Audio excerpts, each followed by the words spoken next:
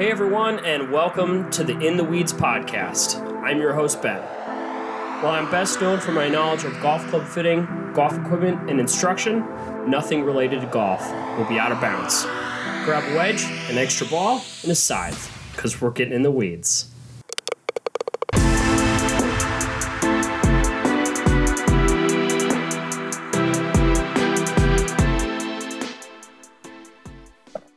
All right, everyone. Well, welcome back to the In the Weeds podcast. We have episode number 9 for you here today, and I am very excited to tell you that number 1, the best guest we could ever have, the first guest of the podcast, Mr. Jeff Greenswag, is with us today. So I'll give you a little bit of an intro, and we'll talk about what we're going to talk about today. But before we do that, let me tell you a little bit about Jeff. So Jeff is a really good buddy of mine. Played a bunch of golf with him when I lived in Denver. And, when I was getting this whole thing started, he reached out and said, hey, man, that'd be sweet if I could be on your podcast and we can talk about golf. And I'm also starting a golf business myself, just like you are. So that'd be a pretty sweet topic. And, we happened to agree that Masters Week was the best week to do it. So we could talk about the Masters as well. So that's what we're going to cover today. But without any further ado, I'll let Jeff fill in on what he's working on and where you can find him and what his current plans are. So Jeff, have at it, my friend. Awesome, Ben. Thank you very much. I really appreciate, the chance to just come on here and talk with you, man. It's been a lot of fun, getting to know you on and off the golf course. And just so everyone knows, Ben is a really, really good player, like really, really good. He hits the ball a million miles and really straight. And then he can putt the ball like right into the hole. So when he's like talking about golf stuff, like definitely listen to what he's saying because he knows what he's talking about. I, on the other hand, just pretend and get lucky every once in a while. So there's a little difference in the way we play the game. But yeah, I'm starting a golf brand. It was inspired by a dream I had where I was walking down the first fairway of my home course, Common Ground, and I looked down at my golf bag and I saw something I'd never seen before. And I picked it up and I started playing with it and I figured out what it was. And I woke up in the morning and I drew it out of crayons and sent it to my brother-in-law and he made a computer drawing of it. And, now about 2.5 years later, I'm just about ready to go to production. I'm actually printing the new designs on Thursday this week. And I'm meeting up with my cut and sew lady on Monday to put together our initial offerings of the Cooler Towel, which is a provisional patented, hopefully soon patent pending golf towel that turns into a beer cooler. And you might be saying, Jeff, how does a golf towel turn into a beer cooler? And I would say, I'm glad you asked that. Let me tell you. So basically, I've sourced about half of my materials from the United States. The other half are coming from overseas just because of the, realities of costs and supply chains. But everything's going to be manufactured here in Colorado. So I'm really proud about that. But because I'm getting stuff from overseas, I did everything in centimeters. So it's a 50 centimeter by 100 centimeter golf towel. So it's a big rectangle. It's about 16, 17 by like 33, 34 inches or so, about that big. Nice. And actually, you know what? I think it's a little bigger than that, actually. But anyway, you get the idea. Yeah. It's a big rectangle. And when you look at it, it looks like a really nice plush microfiber golf towel on one side, and it is sewn into a waterproof back. So this waterproof shell has a lot of functionality. Now it's sewn in everywhere except the middle seam on the long edges. And the reason it's not sewn in on the middle seam on the long edges is because you can reach inside and pull out a couple little triangular flaps of fabric that are acting as gussets, so that when you fold the towel in half into a square, you can zip those sides closed and use the little triangular flaps of fabric to plug up the holes, and you can fill it with ice and beers, like 20 beers and ice, and it'll stay icy and cold for 9 holes until you get to the turn, because the combination of the shell and the towel help keep everything insulated. Now, if you're more into like being a player and not necessarily like drinking on the golf course as much and using it for that purpose, it's really great because the waterproof shell can help keep your towel either wet or dry all day, depending on what you need. You can kind of zip it up like a hot dog instead of a hamburger, turn it into a tube, and the tube stays wet all day. Or you can zip up just one side and lay it over your clubs, kind of like one of those Titleist dry hoods, the big square towels. So it's got a lot of functionality. And the best part is for all of you tournament directors and hosts and men's club participants and college and high school teammates and all that stuff. They're fully custom printable on both sides. We have some really cool designs coming out. Like, you know, one side, the shell is a watermelon rind. The inside is the fruit. One side has the shell as a bunch of grass, and the inside is dirt. So it looks kind of like a big divot. We've got a special print coming out for the Masters. We've got Arnold Palmer's and John Daly's. Awesome. We got a bunch of really cool stuff, and everything can be seen very shortly here at saucegolf.com. Nice. I've got a couple of pretty well-produced videos on there. What you'll be seeing on there is kind of like the Gen 1 model, because we'll talk about this as we get into a little bit more of like how our businesses came about and stuff, but I almost launched this thing about a year ago, a little over a year ago, and I had to put the brakes on it because I had that previous Gen 1 model, and I sent 30 or so of those out to a bunch of social media golf influencer people. And I got some really great feedback, but it also showed me that like the product was not ready for public consumption. So we took their advice under consideration, and I made a bunch of changes, and I'm really happy with where we landed. So dude, that's awesome. That's awesome. Well, you can't go wrong with a towel that not only can keep your shit dry if it rains, but you can also put 20 beers in it and can clean your clubs off all at the same time. So yeah, that's pretty awesome. You know, the way I imagine it working is like you go out with the intentions of shooting the course record, obviously. Yeah. But, you know, after the by fourth hole, when you're 6 over and the cart girl's coming around, you're like, you know, F this. Yeah. And then you just turn it into the cooler and you're like, fill me up, Buttercup. And all of a sudden you and your boys got beers and ice for the next few holes till you get to the turn. Yeah, absolutely. I think, man, that's the other thing too, is that for how often people fill up with beers, no golf course has ever come up with a good way to deliver those beers to you, right? Like, what's the most common way? Like, they just give you a plastic bag and they fill it with ice, and then it just like leaks all over everything in that back cubby in your golf cart. Exactly. That's what we're trying to avoid. Nice. And you got to have your cake and eat it too. You know, you got to keep your nice stuff nice. That's what I'm hoping. And, you know, I'm still kind of working on the pricing, but they're going to be retail around like 45 or $50. Yeah. We can definitely, once we get going, provide a discount code for listeners of the podcast for sure. I love it. So we'll definitely make sure to take care of that. That's awesome. That's awesome, man. So I guess tell me about, you know, starting your business from scratch. And, you know, you sort of talked about the inspiration already, and, you know, walking down the fairway and in seeing this problem just pop into your head. And, you know, me with Vanquish was sort of the same thing, but talk about sort of where you went from there and like what your first couple steps were.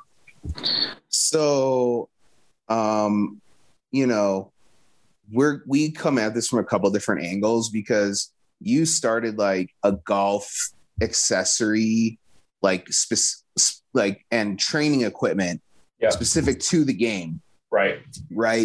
And you have a history of working in golf professionally and working specifically with product development and R&D. Yeah. So I would say that, you probably had like a decent idea of like what you needed to do to get going, where like I had absolutely no idea what I needed to do to get going, because I was getting into the textile world now. Yeah. I needed to have materials from all over the world. I needed to work with multiple vendors. I needed to work with, a dye sublimation shop, a cut and sew facility. I'm still going to have to work with somebody else for my packaging, and everything gets shipped to my apartment, and then I take it to the places it needs to go. Yes. And get things made. And then they come back, and then they sit in a storage unit until I can pack them up and ship them out. Right. So to kind of like understand what I had to do, I basically had to just start doing it. Yep. And that unfortunately led to me spending more time and money than was necessary in hindsight. Yep. However, if I did not take those missteps and go through the paths that I took, I may not have ended up meeting the right people that ultimately I needed to meet to be able to actually produce this at scale. Because looking back on it, if I took a slightly different route, I would have worked with somebody else initially. It would have been really easy for me to get the initial design up and going, but I would never have gotten connected to the people that are ultimately going to be producing the product for me. So, at the end of the day, every business has its startup costs, and mine are such that, if I can get 7 or so clients as golf tournaments to buy these towels as their swag bag or whatever, right, like I'm in the black on the project as a whole. So really it wasn't that much, it was a lot to me, mostly because I've been poor a lot lately. And I'm doing it on a credit card. But, I really believe in the product, and every single person that I've talked to about it or shown it to has had at least a positive reaction, if not, pretty enthusiastic. So, it was really tricky, but basically the first step I took was contacting an old friend of mine who I consider kind of like my business entrepreneurial like mentor. And he's got his fingers in a lot of pots. He does music, he does real estate, he's done restaurants. He's just really savvy and knows a ton of people all around town, Denver family for like a couple, 3 generations. So, just really connected. And he connected me with a guy that has a screen printing and embroidery shop. And that guy connected me with a woman who has like a fashion design consultation business. This was my big mistake, getting involved with this lady. She was so old. She had no time for me. She grossly overcharged me, like wouldn't communicate, only was in her office like a couple days a week. Like I couldn't I wanted to like move quickly. And this was somebody who could not care less how much time was going. So ultimately she connected me with another person who helped me move it along a lot. But that person ended up becoming so busy with like their regular job that they just, couldn't devote to me like a really small client, like the time that was really necessary for me to like get the product where I wanted it so I could move on and start producing it. And fortunately, randomly one day, a friend of a friend heard me talking about the product and was like, "Oh man, you should like meet these guys. Like I'm in the textile business and I sell these guys like tons and tons of fabric. Like you should talk to them." And so I ended up talking to them, and that helped me move the product to almost where it is today. But then COVID hit, and like like we were working together, like getting through it. And then like I had a meeting with them on a Monday. I was supposed to come back on a Thursday to pick up some new prototypes. Yeah. And on Wednesday they called me and they're like, yeah, we're closing our offices on Friday. Everything's done. We're shutting up shop, blah, blah, blah. So that is when though they introduced me back to the person that is now doing the cut and sew, who's the key linchpin to this whole thing, is an affordable local person who can actually do this work. She's a Mennonite woman. Her name is Jane. It's crazy. The bonnet, the leather boots, the whole 9 yards. That's awesome, man. And, so now I have all these different parties that I'm working with because I went on this journey. And, that I guess was just the cost of my education, because really can I talk about dollars and cents here? Like actual dollars and cents? Is that it's up to you, I guess. It's fine. So like what ended up costing me about $15,000, probably should have cost me about $6,000. Yeah, sure. About nine to education, right? Yeah. What ended up taking like 2.5, 3-ish years could have taken, 6 to 12 months. Right. In hindsight. So, but the thing is now though, that if I am inspired to come up with another product in this world, I'll have a way better framework to go about bringing it to reality. Yeah, absolutely. I think that was like, echoing you in a lot of what you said. It's, at least with my journey, it was like, holy cow, man, like this would be sweet. I can get this up and going in a year. And it's like, no, man, it's a lot longer than that, and obviously my product is a little bit different than yours. Mine's aluminum and 3D printed plastic.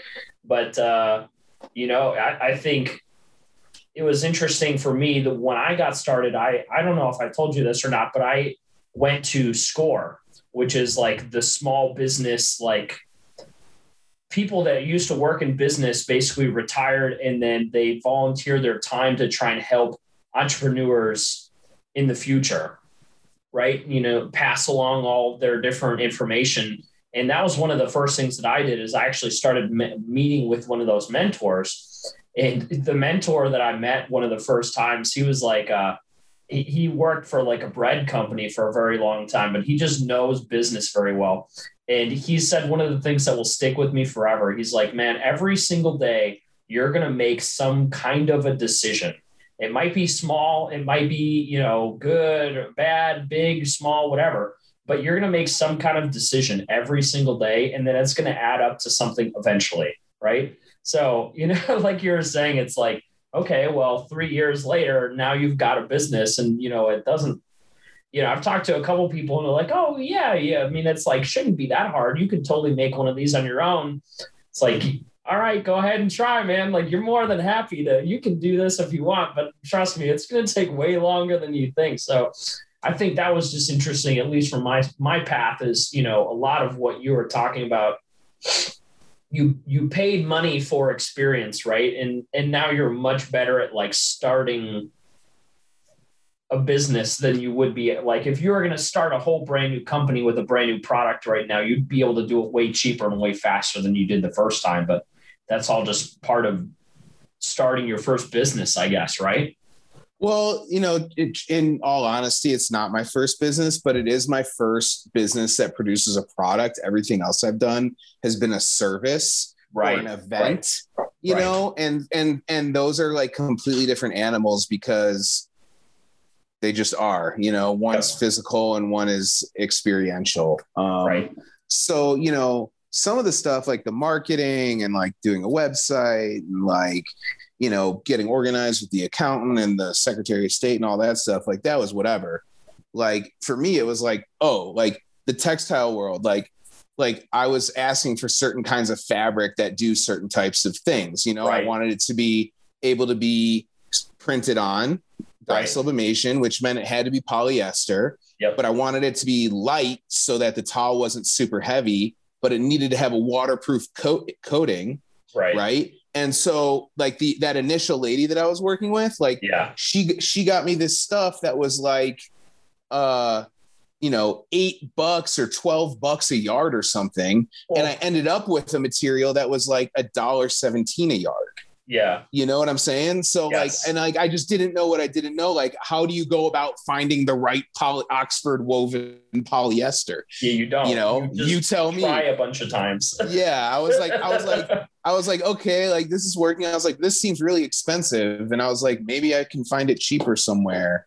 And then like that, like, because initially, honestly, what I did, which was the biggest mistake, was I put a lot of faith in other people to like help me get to where I needed to go instead of like advocating for what I needed. Like I should have been like, how much is that? I'm like, absolutely not. We need something like way cheaper. Like find me a different fabric, Yes. But I didn't because I didn't even know it was an option. Right. Yeah. Unfortunately, you're going to get some really, really good people that you work with and some that aren't so good. But ultimately you're going to be your best own advocate, right? Like, no matter what and how helpful some person might be, they're not going to have you and Sauce Golf on their minds 99% of the day like you are, right? Yeah, so, exactly. They're not gonna think of like, oh, this is $18 a yard. It's probably a little bit too expensive. Let's use this other one. They're just gonna go with whatever the easiest path may be most of the time, unfortunately. So that's it's really interesting to hear you say that because I've done the same thing, man. You should see I have a whole extra guest bedroom that is literally just full of failed designs of 3D prints for certain pieces. Like, I've gone through like 17 different iterations of, pivots and connections. So I know exactly what you mean, man. Yeah.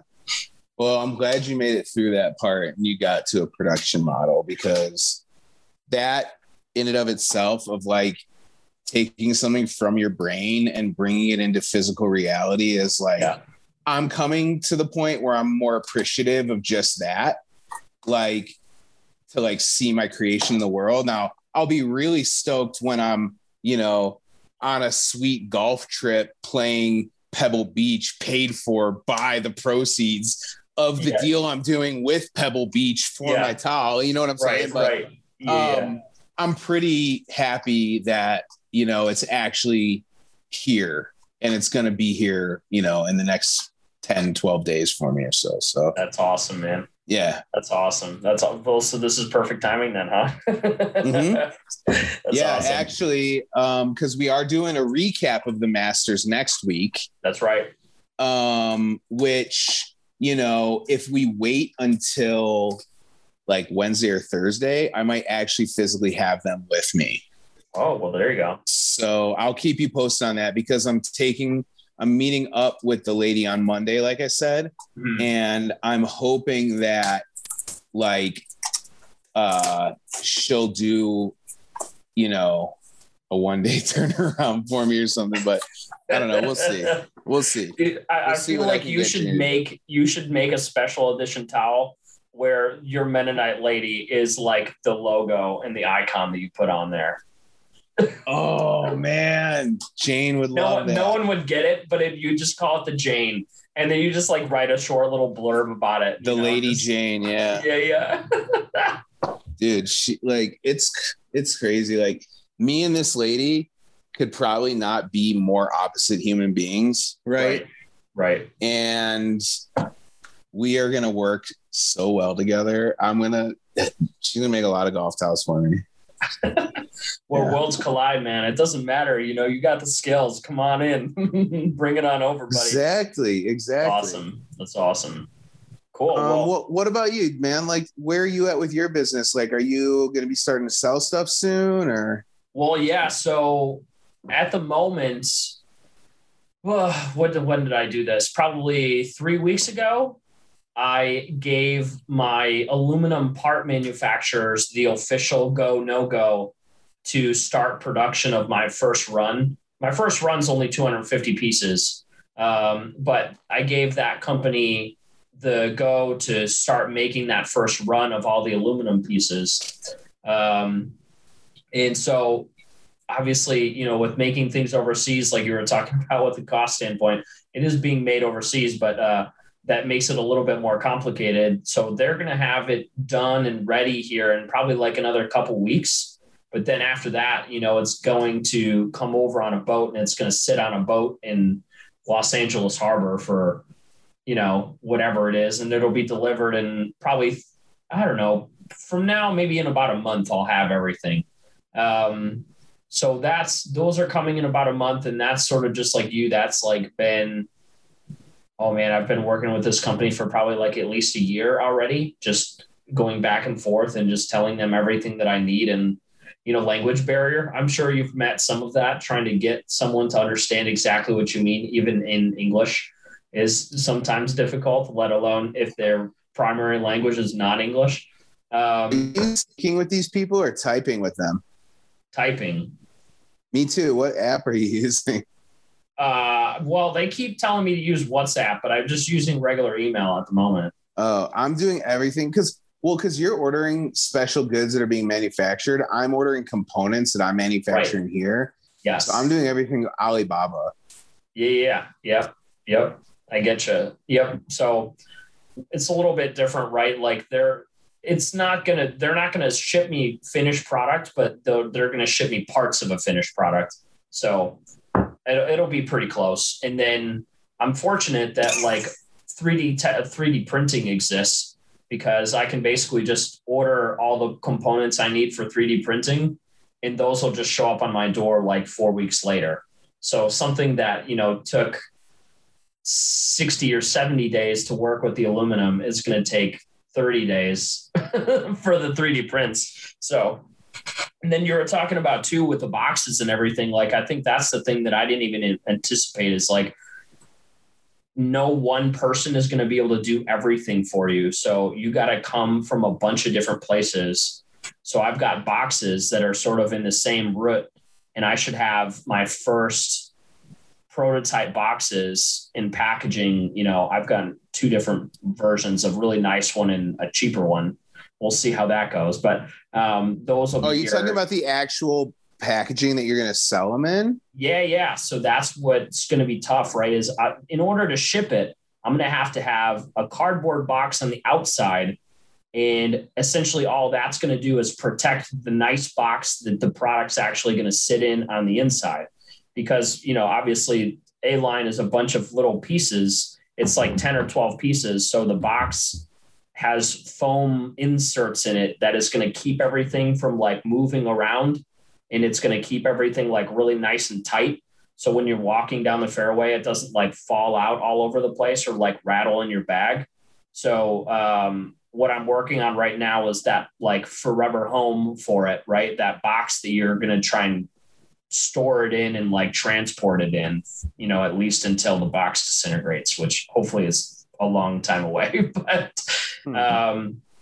yeah, so that's interesting too. That's just a whole nother layer of the story. So I'm almost wondering if instead of a box, what if it was like a fabric thing that you roll it up in, that like the different pieces Velcro down to? Yep. My sister literally had the exact same idea. It was like, have you ever seen something that they like keep paintbrushes in? It's like a burlap thing with like little notches, for lack of a better word, that are just sewn in there. So you can just like slip the brushes into there and they stay. So something similar. I've got enough weirdly shaped pieces where that may or may not work well. But, you know, it's at this point with the timing of all the aluminum pieces and the 3D prints, I think I'm just going to have to go with the boxes for now, just because I want to make sure that everything coincides at a similar time. Right. And, you know, the burlap sack, for lack of better term, is probably a better way to go, maybe long-term, but for the timing and the development of it all, that's going to take a while. So it's sometimes you got to make those decisions, but I agree with you, man. I think that's probably going to be a pretty solid way to look at it. Cool. Yeah. I'm actually going with towel in a clear plastic bag. Yep. that will go into probably like a flat rate, like a plain box, but I'm going to try and get some like branded packing tape. Yep. I've already got some it's of like that. a roll of like, yeah. That stuff's really good. The only thing, at least I got some from Sticker Mule, I think was the company. They were really good. It was cheap and it turned around really fast. So you check them out. But Sticker Mule, this podcast brought to you by Sticker Mule. Seriously, we're gonna take a break. Brought to you by Sticker Mule. Hook me up with the discount. Their stuff was really good. But the only thing is that it's like that, like you have to wet it in order to get it to stick.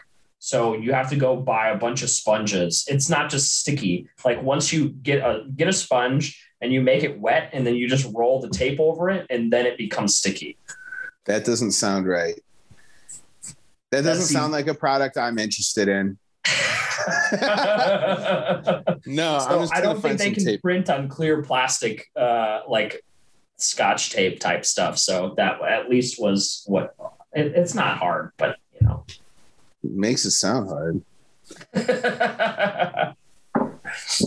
All right, let's get on to the Masters, brother. Let's talk some golf. All right, so taking a quick short break from the episode for me to talk to you more about my company that is dear to my heart, Vanquish Golfworks. So not only is Vanquish Golfworks where you can find the In the Weeds Golf blogcast, you know, the podcast is hosted on there, and the blog posts are also posted on there, which are from the same episode, so you can supplement and absorb everything either way. But it is also home to the rest of the company. And the rest of the company, I'm really focusing on golf training aids right now, and my first training aid, A-Line, is going to be coming out very soon. So if you like the podcast and you want to check that out, I think that it would be worth your time. In addition to A-Line, I have some cool hats and shirts that I think you may be interested in as well. But A-Line is going to be my main guy there, my cash cow, if you will, my cash crop. And A-Line is an alignment, reference, and setup training aid. So it's going to let you know where you are, and once you know where you are, you're going to have a lot better idea of where it's going. So if you have any interest in that guy, it's going to help you improve your setup, take better dead aim, improve your swing, and get you playing better golf. And if you're interested in all those things, then check out vanquishgolfworks.com, where you can find the blog, the podcast, A-Line, the merchandise, and everything. So again, that's my company. Same guy here, Ben. And check it out if you have any interest. But let's get back to the show. I like it. All right, the Masters, we've both been to Augusta. Yeah. The most awesomest thing I did when I was there was call every phone number I could remember and leave voicemails from the bank of phones that they have, because there's no cell phones. That's right. I have a voicemail to myself on my phone from Augusta, Georgia, that I will never delete. That's awesome, man. You know, the drink cups. I came home with like half a dozen drink cups. Yep. You just got my little set. Yep. Well, I just drank a lot. Well, so they were my cups. And you know what I found out, man? And this might be a little controversial, but like, I don't like pimento cheese sandwiches. Yeah, that's fair. They're not that good, man. Yeah. It's kind of crazy how much cheese is on that bread. And like the texture, it's like a little much. But before I went, a guy I know who was from Atlanta was like, pro tip, get a cheese sandwich, get a chicken sandwich, take a bread off of each, smush them together. That's what I did. And that was awesome. Yeah, exactly. Yeah. I think pimento cheese, though, is probably just like, I don't know. It's like saying that you got to eat a hot dog in peanuts when you go to a baseball game. It's like, is a hot dog on its own like the most amazing thing in the world? No, probably not. But it feels a little bit better when you're eating pimento cheese at the Masters. You know, I don't know. I know what you're saying. but I personally think it's kind of gross. I'm just not a fan of pimento cheese. Yeah, neither am I. So you can go with one of the other 30 options where it's like $1 a piece. I think I looked today. Oh, dude, the barbecue pork sandwich. Yeah, $3. Amazing. Yeah, amazing. $3 for that thing. Dude, Canadian chips, $1. Fried chicken on a biscuit. Yep. Awesome. Yep. That's right. So good. The Georgia peach ice cream sandwiches, I had like 6 of those, dude. No joke. Those things were bomb. Yep. Oh my gosh. So tell me about the golf course, because the way I always describe it to people is like, you're so used to seeing Augusta on TV. And when I showed up there, it was like I was on a real life movie set. You know, it's like, whoa. Okay, so first of all, this is a real place.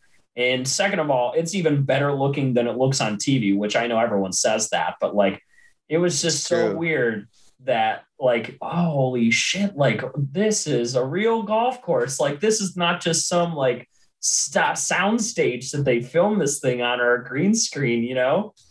It was amazing. I mean, it's super like vibrant, all the colors. Right. I think part of that though is also just like as a huge golf fan, you're there. Like that's what like when adults go to Disneyland, they see like, you know, Goofy taking his head off around the corner, having a drink, the garbage on the ground, like how dirty the bathrooms are. Like, I don't know. I've never been to Disneyland. I was deprived as a child. Sorry, Mom and Dad. No, you did a great job.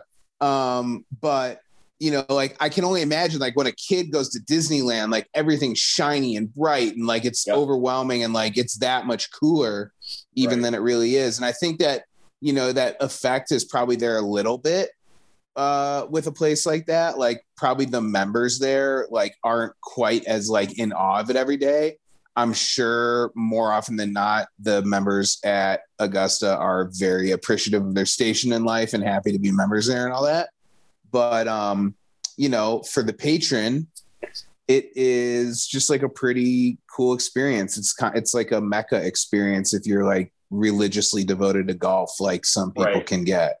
And, you know, it's hard to put into words like how lucky you are to even have that experience, because like even just winning the lottery to get tickets, like people can try and get tickets for like years and years and years. Now, like you're like PGA professional, right? So you can get them relatively easily. Well, I can only go myself. I can't get anyone else in, but I can get in whenever I want, which almost is like a double-edged sword, right? Because it's like, well, you should go this year. You can get in for free. You want to share the experience with people. Yeah. It's like, hey, Dad, you want to come with? Oh, yeah, okay. So scalp tickets are $3,000 for the weekend, or you know, it's like $3,000 for Tuesday and $6,000 for Sunday. You know, it's like, well, crazy. It looks like I may be going by myself, or you know, maybe meet someone else up there and see who's going. Yeah, you know, I almost ordered the food package they were offering this year, a Taste of the Masters. Mm-hmm. It's $150. You get a pound and a half of barbecue pork. You get 24 cups. You get caramel corn and chips, I think. And you get a pound and a half of pimento cheese. But I was just like, man, like, I really don't like pimento cheese. Like, can't pull the trigger on this. But, you know, they're doing more stuff to like bring the Masters experience to you. Because the first time they did that Taste of the Masters experience was with COVID, when they couldn't have any fans on the grounds in November. Yeah. And I was like, man, why don't they do this every year? Exactly. No matter what, like people would order the crap out of this stuff for Masters parties. And lo and behold, Fred Ridley, like, you know, robbed my brain waves and stole my idea, dude. Like, is he still the chairman? I don't know.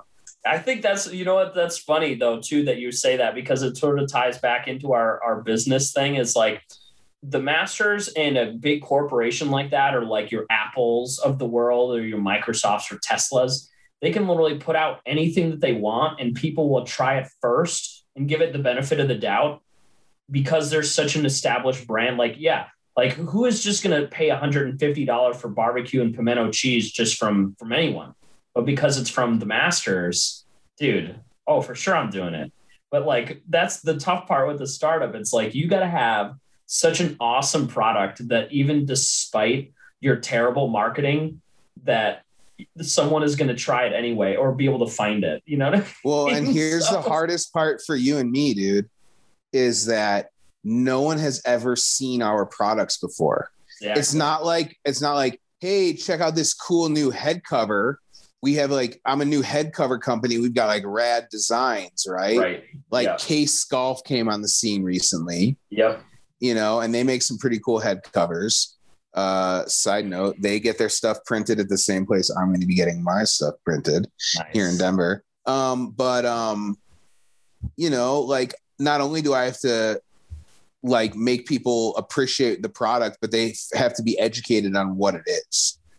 So I think that's an even bigger hurdle, because I think that with a new product, if it's really good, like once people are educated on it, like they'll probably give it the benefit of the doubt on whether or not it like is like in its final cool design and packaging and color scheme and stuff, you know, because they're like, oh, this is a cool new product that no one else has. Yeah, absolutely. Whereas if it's an established product, it has to be like something new in terms of how it's presented.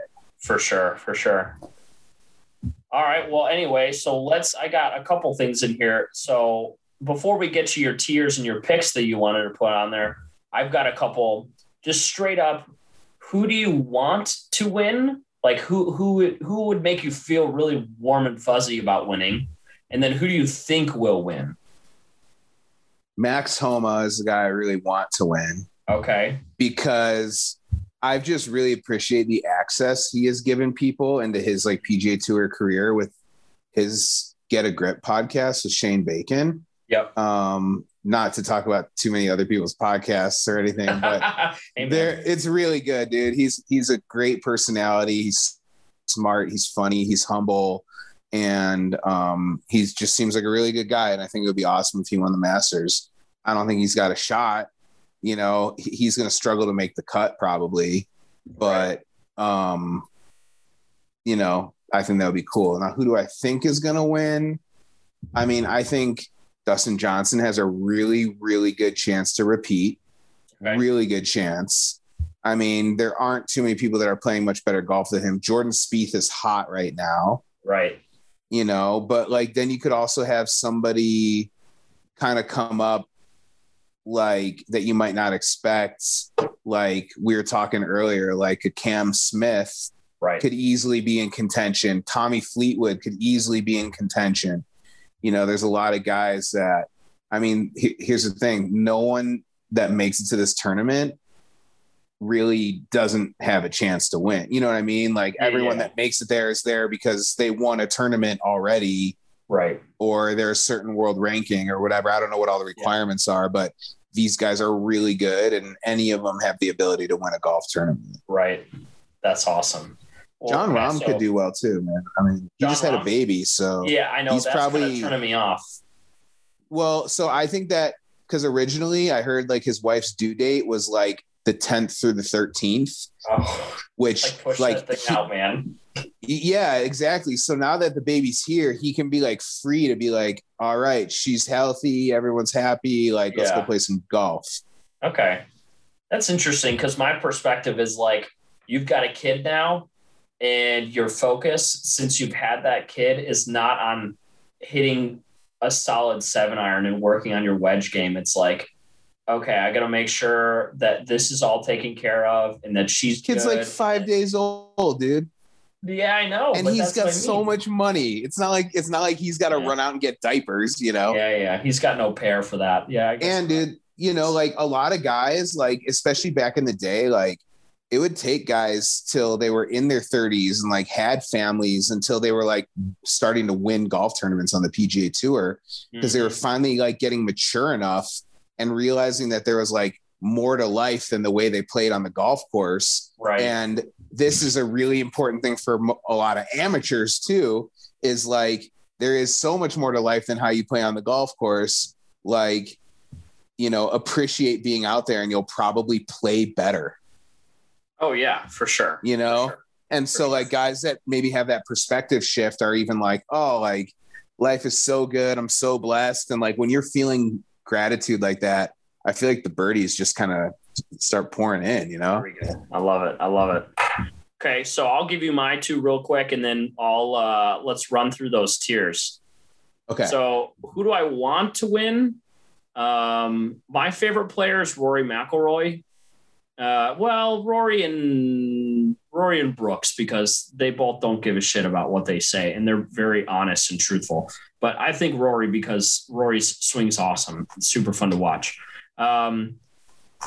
He could win, and that'd be a really cool tagline with career Grand Slam and everything too. But I think I put in a bunch of bets on Bet Rivers in Illinois. You can actually gamble, which is great. But I did like all the heavy hitters, unfortunately, but I did Rory, DJ, Justin Thomas, and JT. And I would be very, very surprised if it came outside of that. You know, I don't know. I sort of see it as like a 50-50 shot that it's one of those four guys. I did a little bit of Cam Smith, like we were talking about. I think he's a good dark horse. Like Matt Wallace, I did like a top 10 on. But I probably, if I had to pick one person, I'd probably put it on JT. Cool.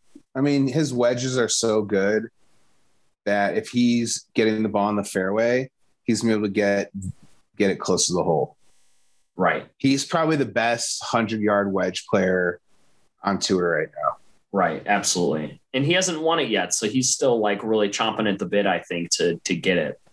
He's due. So tier one, do you got your list up? Yeah, I got my list up. Okay.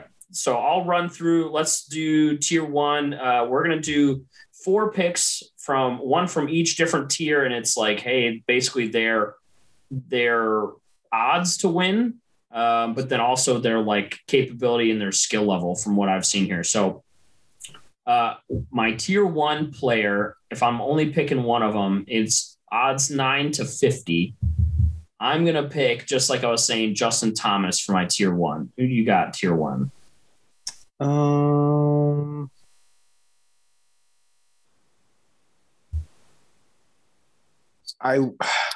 Okay. The guy I'm going to pick is not the guy I want out of here. The guy I really want out of here is Daniel Boogie Berger. Oh, because I love his laid off top of the backswing. Yeah. I love the nub of dip in the bottom lip. Yeah. I love just his vibe out there.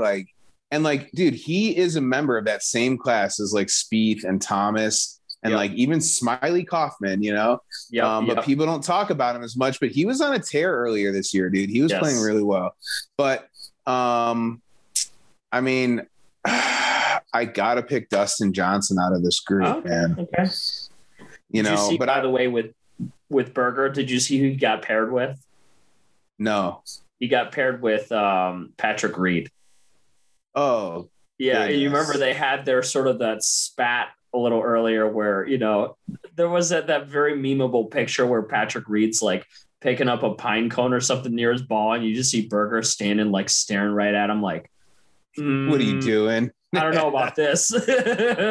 So they're together. So that'll be fun. Right on. Okay. Tier 2. I'm going to go first on this one. Sure. 66 to 1 to 125 to 1 is tier 2. Okay. This guy is not the longest hitter. Yep. But he is an amazing putter. And he is my pick. His name is Abraham Ancer. Ooh, Ancer. Okay. Yeah. Okay. I love his game, man. If he can get it going, like he's really, really good. Final group last year, right? Yep. I think. But he kind of buckled under the pressure. Yeah. You know, that was a good experience for him. The only thing that I saw against Ancer, because I've been doing a lot of reading, obviously, Masters Week is my favorite golf week, like bar none. The only thing that I could see that people said against Ancer was that his first Masters was in November, and apparently the conditions now are like wholly and completely different compared to November. Like November was really soft and, Dustin shot 20 under and broke all course records and all that stuff. And apparently now they're like, not pissed, but they wanted to play different. So now it's hard and fast. So it's like, it'll be Answers first, hard and fast, Masters. So he's been around the golf course, but like, he hasn't seen it like this. Right. And they always say you have to have a whole ton of experience before you're going to actually win. So, okay. Well, thanks for poo-pooing my pick. Who's yours? I like him though, but he was in the final group last year and he got like fourth or whatever it was. So, and you know what? A firm and fast golf course off the tee benefits him because he's coming into holes with shorter clubs. Yeah.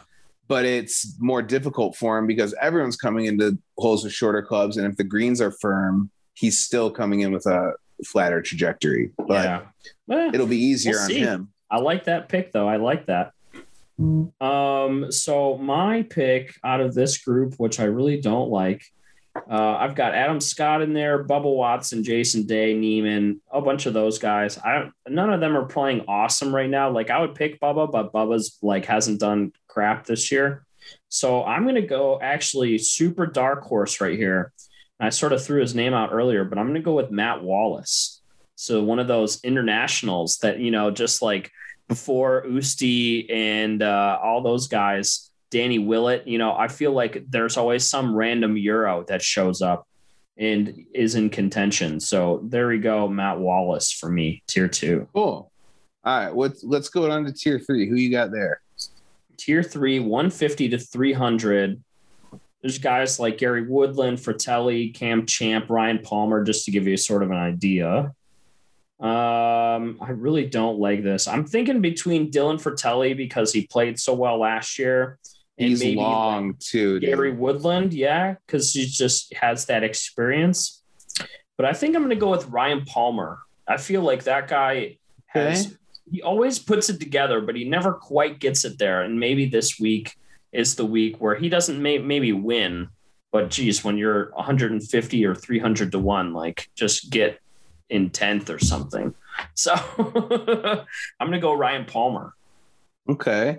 Well, we have one of the longest players in the field here as well, Cameron Champ. That's right. We also have one of the shortest players in the field, Zach Johnson. Yep. And I'm going to stay down at that end of the spectrum, and I'm going to go with the man who I think gained a lot of confidence at the WGC match play, both on and off the course, with his takedown of the man that I think could actually be the champion of this tournament, Dustin Johnson. I know where you're going. I am going with Mr. Kevin Walk It In for my tier 3 pick. I think that he hits the ball far enough. He's pretty accurate with his irons. But I think the thing that he has going for him the most, his intangible, is his just grind, Right. His grind, man. Like, he can really get after it, but he can also kind of bitch out a little bit and like be like, oh, I shot like an 84. My back's hurt. Like, I'm out of this tournament. So, but I mean, you're talking 150 to 300 to 1 though. So, he could show up and he can do it. Yeah. So I mean, I'm going with Kevin. Yeah, I like it. That's a good pick though. That's a good pick. Okay. And out of the last group, tier 4, 500 to 2,500 to 1. Okay. So we're reaching really hard here. This guy has won recently. Mm-hmm. And I may come across the opportunity to caddy for him at Cherry Hills Country Club this summer because he's a new member, former CSU Ram, recent PGA Tour winner, Martin Laird. Oh, okay. Martin Laird. I like that. I'm going to go with... let's face it, none of these guys have a chance, but, I'm going to go with Stewie Sink, actually. Stuart Sink is my pick. I feel like that guy, he just like everyone always writes him off and he's too old and, he is pretty old, but he still can hit the ball pretty good. And I feel like he's put it together in a bunch of majors before. And, like the other 3 picks I've had, they haven't won recently. Apart from JT, I guess, but I feel like they're in contention at least. So I'm going to go with Stewie. Hey, is Doug Gim in the field? Dougie Gim. I don't think so. I think that one time he was in was because he was an AM. All right. Speaking of AMs, who is going to get low AM at the Masters? Oh gosh, I would have to look at the list. I mean, I'm going with, recent US AM champion Tyler Strafacci, if that's how you say his name. But he's also the highest ranked amateur player in the field. He's ranked like 11th in the world right now. I'll go with that same person. I know that the whole tournament is like rooted in the amateurs because Bobby Jones stayed amateur, but I don't personally care that much. So cool. Right, I'll go with that guy. Well, same this is fun, man. I'm really glad we got to do this, dude. It was good. So next week we'll follow up again. Exact dates and time TBD, but based upon when the tournament finishes up, and maybe when Jeff can go live here, and we can all buy ourselves our own friggin' sweet cooler towel. But hopefully, look for us again to wrap up and talk a little bit more about some business stuff we didn't get to, but then also see how terrible all of our Masters picks were. Maybe they were good. I don't know. We'll see. But we'll talk about all that stuff, and then we'll see if the cooler towel's ready to go. So again, Jeff, before you just sign off there, just let everyone else know again where they can find you, and maybe 1 or 2 parting words. Right on. Yeah. So, thanks again. Obviously, I really appreciate it. Website is saucegolf.com, at saucegolfco on Instagram and Facebook. And, if I could send anybody with some parting words, it would be the Sauce Golf company slogan, which is play with gratitude. There you go. I love it. What a way to end it. That's beautiful. Perfect. Oh, man. You got it, Ben. Well, I'm looking forward to catching up with you next week. We'll be in touch about where I'm at with the towel, and have a blast watching the tournament this weekend. Oh, my God. I can't wait. It's going to be great.